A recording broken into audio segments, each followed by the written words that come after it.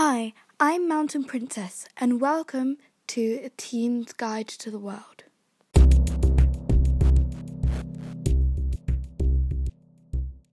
This is a podcast where I talk about everything that crosses teenagers' minds, from books to politics to movies.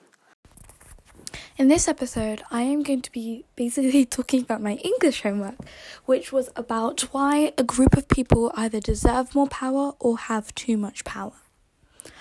And before I do that, I want to apologise for last week. I said the wrong figure. It wasn't 668 that Biden won. It was 268. I think I just misread it because I was rushing. So sorry about that. Before I start, make sure to check my website at www.mountainprincess.co.uk. That's www.mountainprincess.co.uk. You'll find a link in the descriptions. Now let's get started.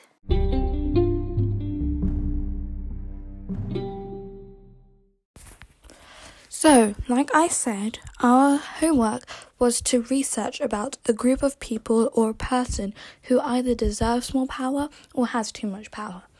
And I did something I could relate to, and which is relevant to this podcast, and I did why Gen Zs have too much power. Mostly Gen Zs have power on social media, and I think this is because, as one of the generations that have grown up being used to the media and all electronic devices, we can manipulate it any way we like. So I did a lot of research, because of course homework, you have to spend half an hour on it, and about 3/4 of Gen Zs actively use Instagram, followed by Snapchat, which is used by 63%, and YouTube, which is used by 62%. And there are approximately 2 billion people who are Gen Zs in this world. Because, I think Gen Z generation ended in 2010. So that is, how many people? 2/7 of our population are Gen Zs, which you may not think that's a lot, but it is, if you think about all the different, not millenniums, generations in this world. Gen Zs have reported to be the biggest generation so far, which isn't surprising. The Gen Zs were born in between 1996 and 2007, where there was an uprise in babies, and also during the time of baby boomers. So the surprising fact was we surpassed the baby boomers era. Wow, it makes them sound so old. I mean, they are. And in their population. So like I said, there are many Gen Zs.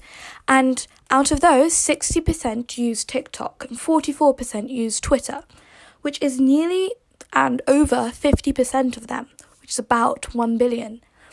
And those numbers or percentages of Gen Zs like to undercover stuff and figure things out. They use it for their initiative. They try to learn things. That's what social media and Google is there for, to learn things.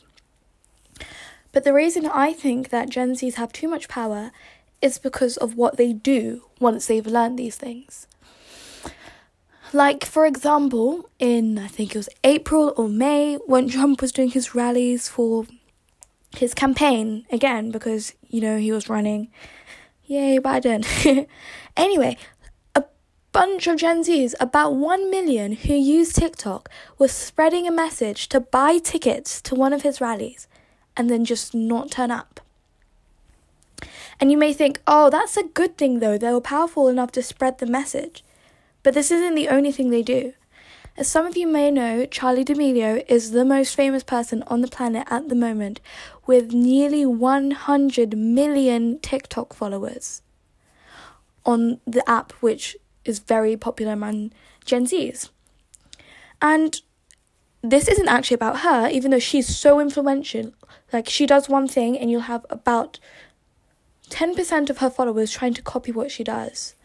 This is about the people who follow her and don't like her, also known as haters.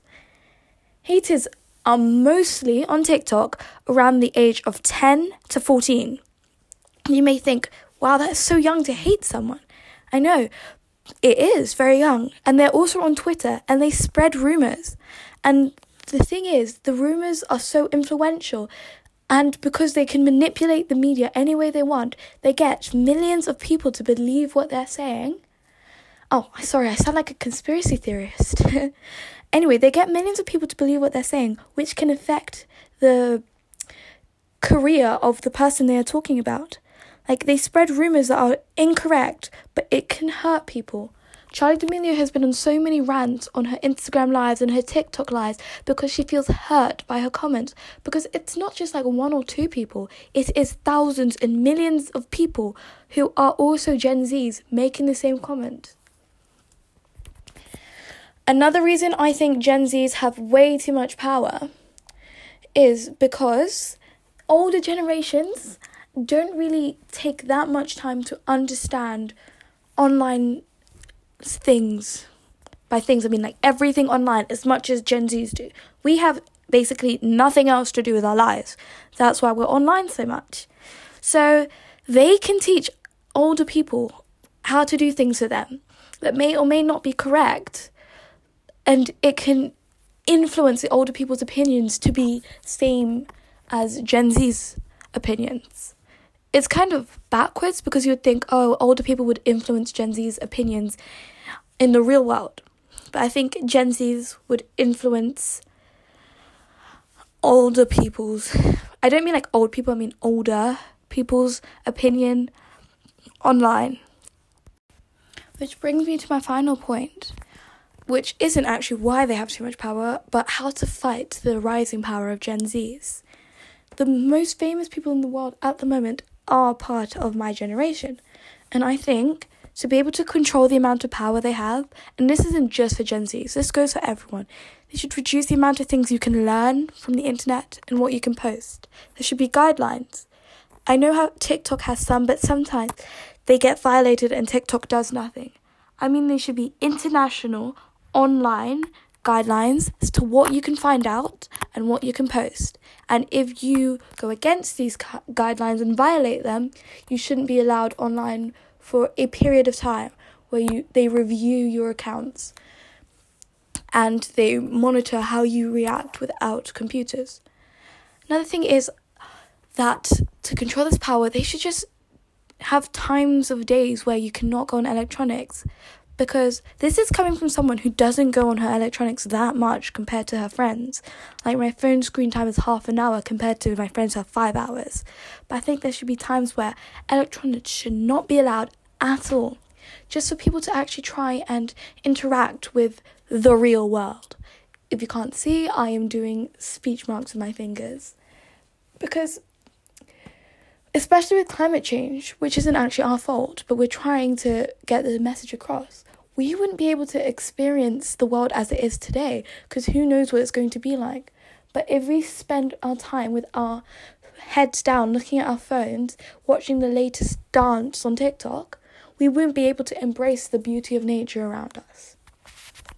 Anyway, thank you for listening. I hope you guys have a great week, and I shall see you all next week. Goodbye.